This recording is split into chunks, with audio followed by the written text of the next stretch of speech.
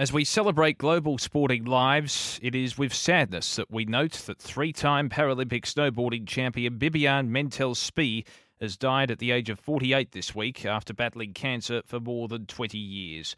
She won gold at the Sochi Winter Olympic Games in 2014 when para-snowboarding made its Games debut before claiming two titles at the 2018 Winter Olympic Games in Pyeongchang. As we celebrate global sporting lives for Tobin Brothers Funerals, celebrating lives.